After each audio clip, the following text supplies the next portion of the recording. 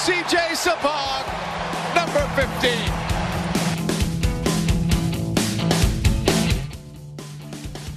The speed of Picault. He's in. Score. Fafa for another Union. The sprint by Ilsinho. Flag stays down. Ilsinho is in. Ilsinho with a goal. This is the Philly Soccer Show. I'm KOW's Greg Orlandini. First, I talked with forward Fafa Picault about the Union's last 2 wins. Then Matt DeGeorge of the Delco Times comes on to discuss some possible off-the-field developments. Big win over the weekend against Real Salt Lake. You guys got 4 goals. Was that kind of a statement win for you guys? I think it was important, being that we had won our first away game in a long time. The week before, so coming back home, we wanted to solidify what we're doing and just showing what we're capable of, and so it was just important to get a win in front of our crowd, kind of get them behind us and get us ready for the next week. So it's big to get, not only get the win at home, but get like that back to back. You got the road win, and then to back it up with the win at home. Definitely, no, it was definitely important. It's always good to win in front of our crowd. I think the away win was definitely a statement to show that we're not gonna be a weak team away. Again, it had been a while since we'd won an away game, so I think that was probably the first step. And then winning at home is just something to build off of going forward. So we just have to now continue that, not get ahead of ourselves, but know that we're able to do a lot and just keep going at that. And it seemed like, and you mentioned it a little bit after the game, you had a little of a freer roll out there. You were definitely out on the left, but you kind of had an opportunity to go inside a little more and move around. Was that something by design with the coaching staff, or was that something you saw that kind of Real Salt Lake was giving you and you jumped on that opportunity? And honestly, I mean, if we look back at last year, I played the majority, maybe 90% of the games off the left side, so I was just more comfortable. This year I had to start off on the right where I'm a little bit less comfortable, but I try to do what I can with it. With going back to the left side in the past 2 games, I just feel better and more at ease. So I also told myself I want to go back to, just the free player I've been over the years, and that's being creative, that's having fun with the ball when it's time in the good areas where it's not risky for the team. And I could try to create something and make individual plays that contribute to the bigger picture of what we're trying to do as a team, and get the other offensive players involved as well. And I think that was the biggest difference in my individual performance and contributed to the team. And a lot of guys stepped up and did well. So collectively, it was just a positive vibe. And you played up top a little bit towards the end of the match. Is that a spot you feel comfortable as well? Is that something we might see in the future a little more, an opportunity to play kind of up top, more as a forward, more as a striker? I mean, yeah, generally in my career, I've played striker. So my cap with the national team was even as a striker. My time in Germany, Prague, or wherever it was, I played striker for the past, I don't know how long, past 8-9 years. So, it's nothing I'm uncomfortable. I've played lonely striker before as well. It's a bit different, of course. If you look at me physically and you look at CJ or the other strikers, I'm a bit different from the stature, a bit quicker and just more like, I give a different, I guess, dynamic. I'm not really a hold-off type of striker or as strong and big as maybe some of our other guys, but I think I give an option to go deep and also to play the feet and try to turn and get things shifting. So I'm definitely comfortable there. And I've played it for years. So anywhere in the front where I can drift and have that freedom. Of course, I'm going to tilt and tend to the left side wherever I am. But playing up top, I'm comfortable to shift around and get to the right as well and try to make things happen and free up other guys as well. So it seems like Borek Dutchkel is getting his feet under him a little more every game. Had a really good game against Real. What's it like been kind of working with him as he's been getting going? He's another, like you, very offensive-minded player, looking to go forward, looking to combine and, take the ball to the net or pass. What's it like kind of finding your way with another player like that? I think the important thing, not only the mindset, but trying to get on the same page. I think the first few games we're not always there, just for the simple fact that it takes time. Either, when you're looking at a team and you have new guys, and we have a few, so it's just a question of getting to gel and trying to get the guys to know what each other wants. So, that's a position where we need to be on the same page, especially that 10 position. So just, I think off the field conversations, on the field conversations, and then there's no better teacher than the game itself. So, constantly playing together and letting that player know where you want the ball, or him telling me where he likes to be or when he's going to be there, maybe on cutback passes. When I do get behind defenders, he'll be there open. So it's important to have that communication. I think is the biggest thing, and that's going to be vital for us going forward. I think there's still some improvements that we can make in terms of getting better, which is a good thing because we're already showing signs, but there's definitely room for growth, and I think that's a positive for us. And what about, the player that plays behind you, usually the fullback? It's been Ray for a couple games. It's been Fabinho, and Matt Real has been out there. So it's been a bit of a mix on the left side coming out of the fullback position. What's it like when that spot keeps kind of changing behind you?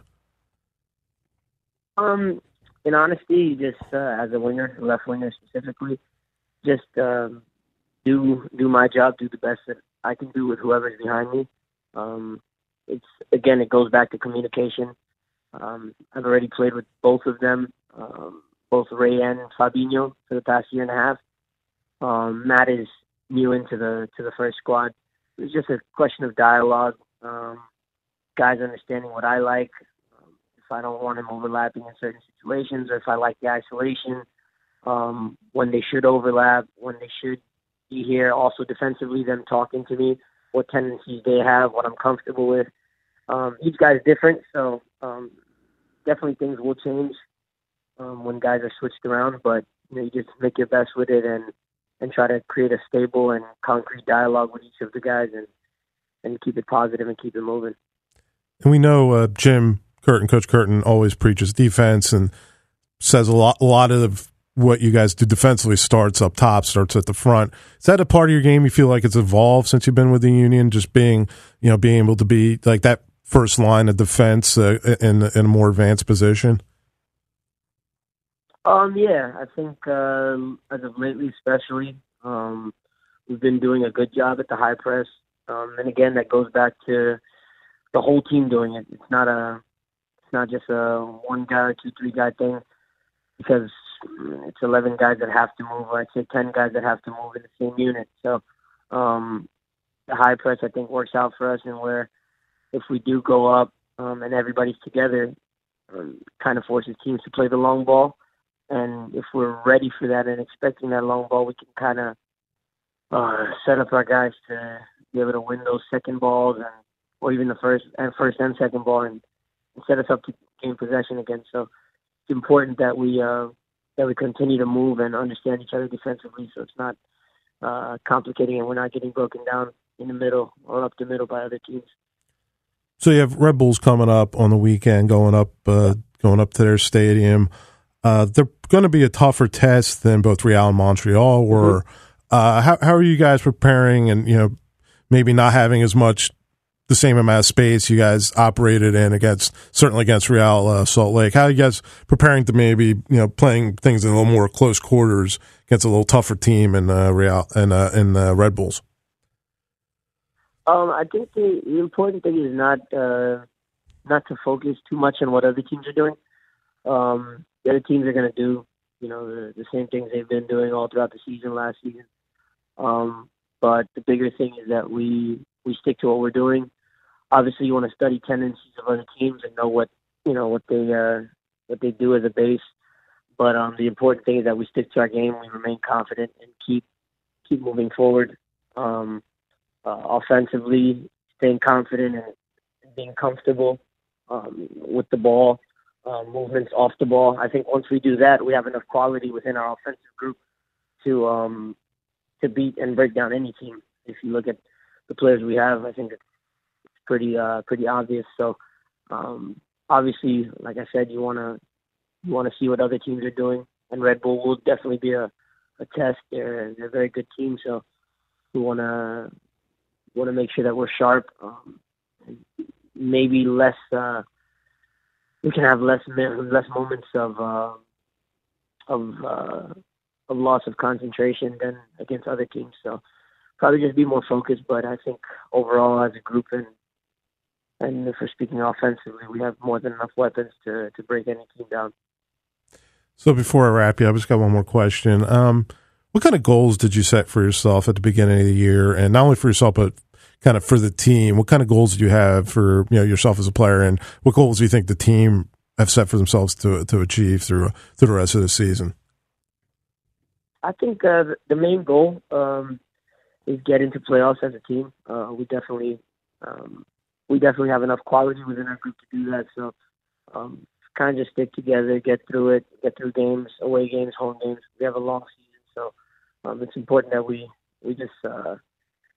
do enough and more to secure our spot in the playoffs and push as far as we can within the playoffs and keep going. Individually, just always try to be the biggest offensive threat on the field. Score a lot of goals, create an assist for other guys as well. So I think the goals are going to come. As of lately, I've been doing a good job, I think, creating for my teammates. So I think if I do my job and everybody does their job individually, everybody will be satisfied, and collectively we will as well. So pretty much those. And obviously with the World Cup being missed this year, jumping back into national team would be great as well. But first things first is just continuing to perform well and helping the group the best that I can. Well, Fafa, I want to thank you very much for taking a little bit of time out and talking with us, and good luck against Red Bull, and good luck the rest of the year. Thank you very much. Appreciate it. Take care.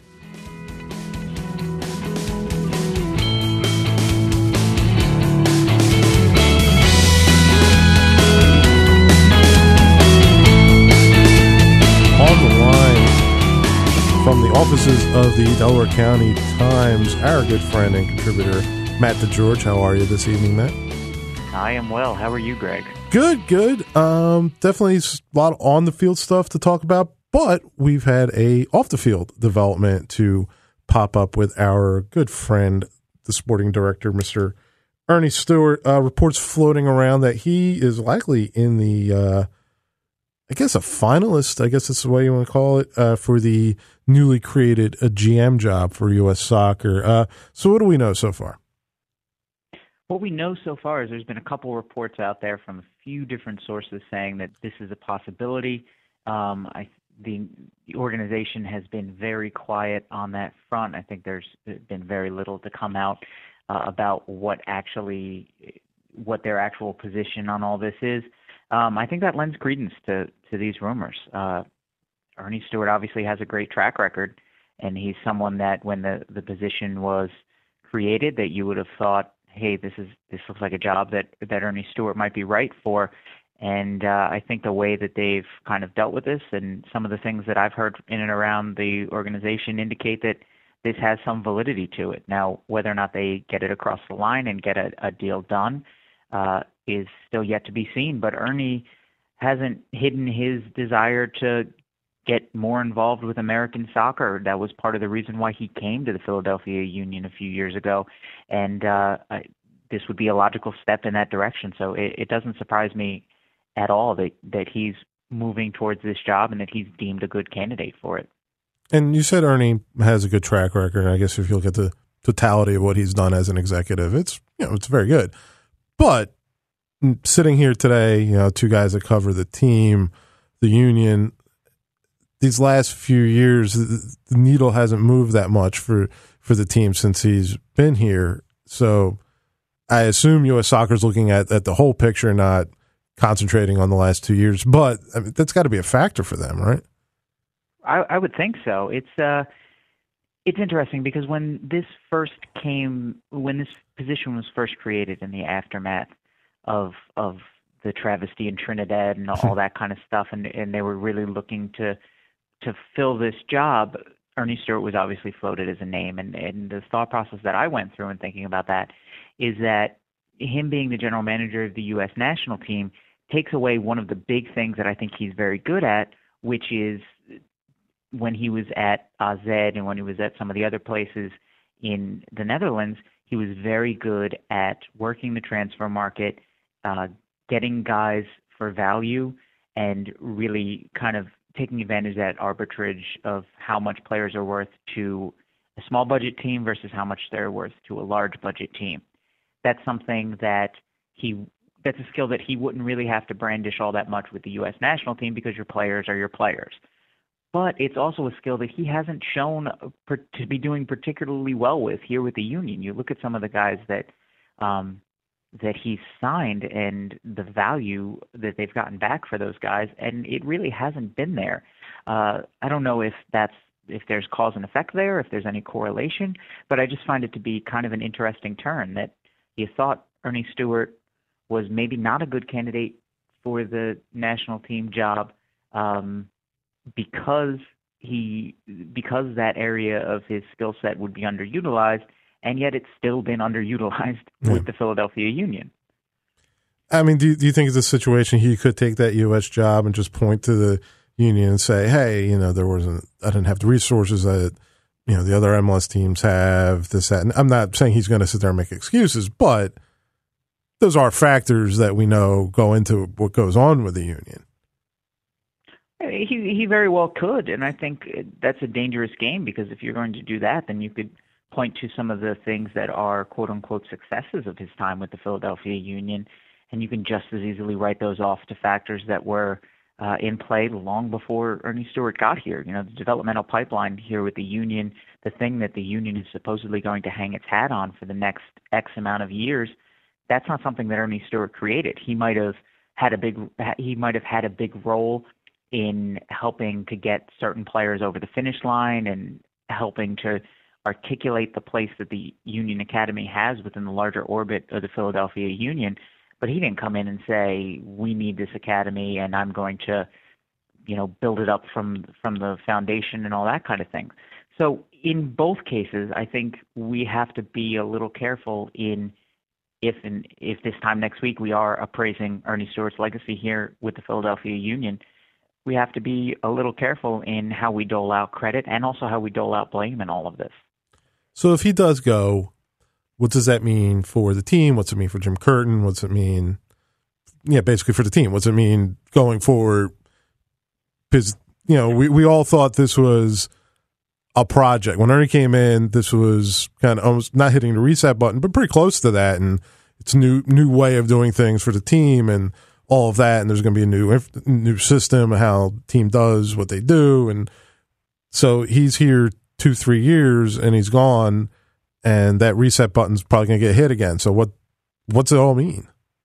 That's a very good question that I don't think we don't have the answer to just yet. I think when Ernie Stewart was brought here, it was with a certain open-ended sensibility to say that, he was going to be here for a while until things got better. And I don't think necessarily that meant that you required some kind of endpoint, like he wasn't going to necessarily be here until they won a championship or something like that.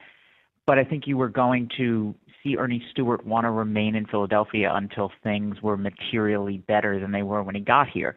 And we're not at that point. I don't think that the Union, I think they're better off in some ways than they were before Ernie Stewart got here, but I don't think they've made as much progress as other clubs in MLS have made in that time. And I think a lot of the ways in which they've made progress might have happened with or without Ernie Stewart being here. So it'll be interesting to, that still falls into his legacy. What that means going forward, certainly Jim Curtin loses one of his staunchest supporters in a sporting director who always had his back. I think that the message that the Philadelphia Union have put in place probably is something that's going to outlast Ernie Stewart. Some of those pillars of, the academy and local talent and all those kinds of things, and having to be more than the sum of their parts. Those are things that are probably going to outlast Ernie Stewart if he leaves now or if he leaves later. But certainly it introduces some questions into the mix and a little bit of chaos. It also brings Jay Sugarman back front and center, because he's back in the spotlight of he's going to have to replace him with someone fairly significant. They've changed the structure of the organization really around Ernie Stewart, where before there was no one holding that job of the sporting director job. They would have to either decide whether they're going to move away from that model or find someone to fill a role similar to what Ernie Stewart has. And I think when Jay Sugarman went out and took the lead in the process of finding Ernie Stewart to come in and direct soccer operations, that was one of the first times that you really saw Jay Sugarman asserting himself and saying, we're going to invest really smartly. And that was Jay's hire. And I think it's the first time you could really say that someone was Jay Sugarman's hire. And now he's going to have to go out and do that again. I think the one name I saw kicked around, I think just speculatively, because he's also up for he's another name that's been mentioned for the GM job, was Ali Curtis, who was with the Red Bull, I believe. And it seemed like could be a logical fit. He knows MLS. He'd be a guy that could kind of step in and not seamlessly, but step into a position, because it's a position he's held. I mean, again, this is all speculative, pretty much, we're talking about right now, but that is one name that I've seen put forward. Yeah, and that would make sense, and I'm sure that that's what Ali Curtis did in his time at Red Bulls is one of the archetypes that I think that the union followed when they were looking for what kind of job and what kind of role they wanted Ernie Stewart to fill. And I think it makes sense to target someone like that. There are others on that side who might be in that same vein. But the consensus was that hiring Ernie Stewart was a really good decision by the Philadelphia Union when it happened. And even if it hasn't been perfect, I think Ernie has done a fairly good job here with the Union. Certainly good enough that apparently the U.S. national team would want him to do a similar job. And so you're going to have big shoes to fill. And it is a little bit of a reset. It's a little bit of a reset on the organization, especially if you bring in someone who's going to want their own coach, who's then going to want some of his own players and things like that. So it would introduce a fair amount of uncertainty to a situation where the Union have a certain amount of certainty, but it's still not translating into wins. How attractive of a position is that, though, to somebody? The sporting director gig here for the Union. I mean, we're starting to see it play out a little bit that Ernie took the opportunity to come back to the United States and further his ambitions. I mean, that's fine. I mean, people do that in all walks of life. You take a position to be upwardly mobile and push yourself forward. So, I mean, I'm not knocking him for doing that, but if this plays out the way it's looking like, that's kind of what he did. And with the salary numbers, we saw the Union have money to spend on salaries, but they don't have that kind of pile of money to have for transfer fees. So whoever comes in there is going to have to deal in that financial structure, and I don't know how attractive that is to someone.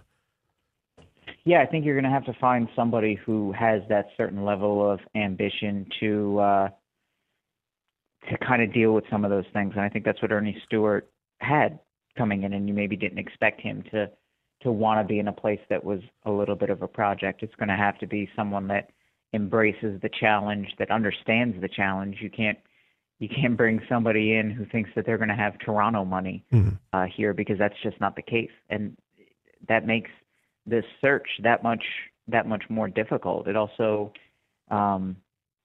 if there's the behind the scenes push and pull between spending money and being what the organization would call smart about money, you're going to find a new balance in that dynamic of the push and pull between spending and being able to make do with less resources. So, and all of that engenders change. All of that necessitates a little bit of a change in how things go, and there's going to be friction in that kind of process if it comes to pass.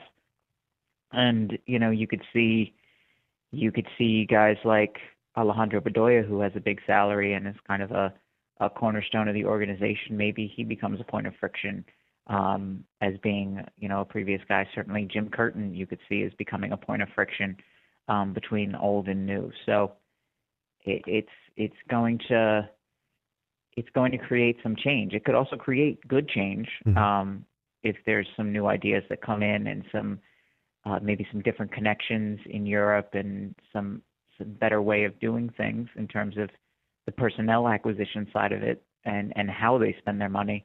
But it does introduce uncertainty, and uncertainty a lot of times is not a good thing for a soccer club.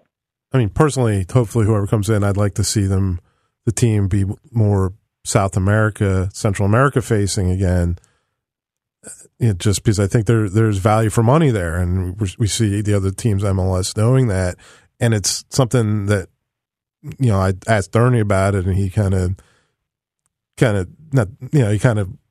denied what I was asking, but that they were more Euro facing. They were more looking, which is logical. That's his connections. But to kind of turn away from South America is something that's definitely happened, I feel like, on Earnie. Right. But even that's really kind of a value neutral choice. I mean, it's not inherently more expensive to go one way or the other, but changing that direction is going to cause friction. You know, if you're and that's what in some ways the union, I don't know, can't afford in terms of how much equity they have with the fan base. I mean, to reset now before having achieved anything of really any substantial mention would be to tell fans that, well, no, we're going to bring in this new person and he's going to have his way of doing things, and maybe in a couple of years we'll be there and we'll try and win along the way. But, you know, there's so many, at some point there's just so many resets that it makes it a little dizzying, and it's resets from a low position. It's not a regime, you know, it's not Garth Lagerwey having success someplace and then deciding he wants the new challenge, or deciding, you know, that you need to bring in a new coach who's going to get them over the,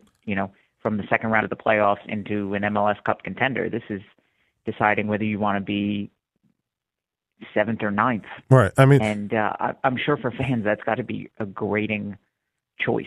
Yeah, that's the thing. None of this is off the back of like 2 or 3 really deep playoff runs, or a cup final, or you know, MLS Cup final appearance, or USO, you know, or anything like that. This is you know, one playoff appearance with a loss, and then, you know, a bad season last year, and a kind of herky-jerky start to this year. So, like you said, that's where I think the dissonance is, because it's not, boy, look at the job that Ernie Stewart did here in Philadelphia. I think the way that a lot of the fans that I've interacted with today have said, you know, it's not, boy, look at the great job that Ernie Stewart did here in Philadelphia.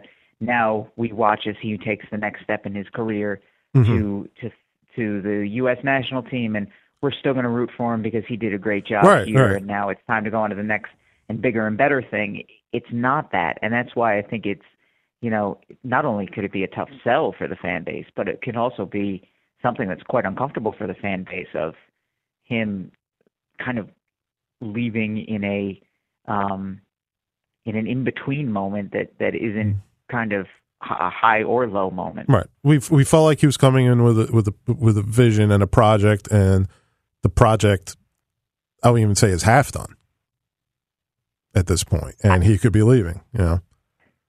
I mean, it's hard to see. It's hard to see the beginning and the end point of it, whether they're at it or not. You know, right. Yeah, exactly. It's kind of hard to see what they're even aiming at off the distance sometimes. All right, let's kind of shift gears here and talk about on the field. 2 wins. We're still playing soccer games. 2 wins for the Union. On first win on the road, kind of a Pyrrhic victory with losing Burke with the red card, but still a road win is a road win, and they don't come by too easily for the Union. And And I think the most emphatic performance the Union's had, certainly this year and going back probably a little bit into last year against Real Salt Lake at home, where they just really were able to put Real to the sword. Yeah, it was surprising. Certainly the most impressive win since that Orlando City game at the end of last season, and that was obviously two teams playing out the string, so you'd have to go further back to the most significant win before that. But yeah, I think what you saw against RSL was what the Union think they can be when they're at their best, when everyone's being influential, when Alejandro Bedoya is making those really good incisive runs and being very good on the ball, when Borek Dochkal is controlling the game, when Haris Medujinin is controlling the game from deep, and when they're getting those attacking runs from the fullback or from the outside wingers, which is kind of what this formation is predicated on. So I think that is a significant win for them. Certainly, I do think though that yes, they have 4 wins, but all 4 of the wins this season come with some kind of caveats. It's always yes, but New England, even though they're playing well now, was down to 9 men and was kind of disorganized. And yes, Montreal has given up so many goals. And yes, but, DC United is not a great team. And yes, but RSL is not a great team. So this weekend is a chance to kind of remove those. And Jim Curtin was, in his press conference on Saturday, was rather pointed in his some of his answers, including one where he asked the question of, whether you look at us analytically or don't want to look at us analytically. I guess the only question is how good of a team are we? And, that's a question that I think the Red Bulls game goes a long way towards answering. And I was on the air with our own Matt Leon, and he asked me, what do we know about the Union at this point? And kind of what I told him was, if they're playing teams kind of around them, that they have a puncher's chance. And, the DCs, the Reals, people like that. But if they try to go up a level, we saw against Dallas. I mean, Toronto's record is weird, but they still have all the talent in the world. We saw against Toronto. There's just these teams they can't get a foothold against. They can't even, get near the ball. They can't do anything against. And, the Toronto and the Dallas game, they were just 90 minutes played off the park, without getting like a toehold into the game. And that's what's making this New York game so important because, it's New York, it's a rivalry, it's all that. But you have these 2 wins. You got the road win. You got the pretty emphatic win against Real. And I don't know how you measure success against New York. If you can go in there and kind of play your game, even if you walk out of there without any points, but you don't get just bulldozed, you almost can look at that as a success in a way. I think they should go up there and hopefully get something out of it. But if they have another game like they had against Toronto or Dallas on the road where they're just not in it at all, that's bad.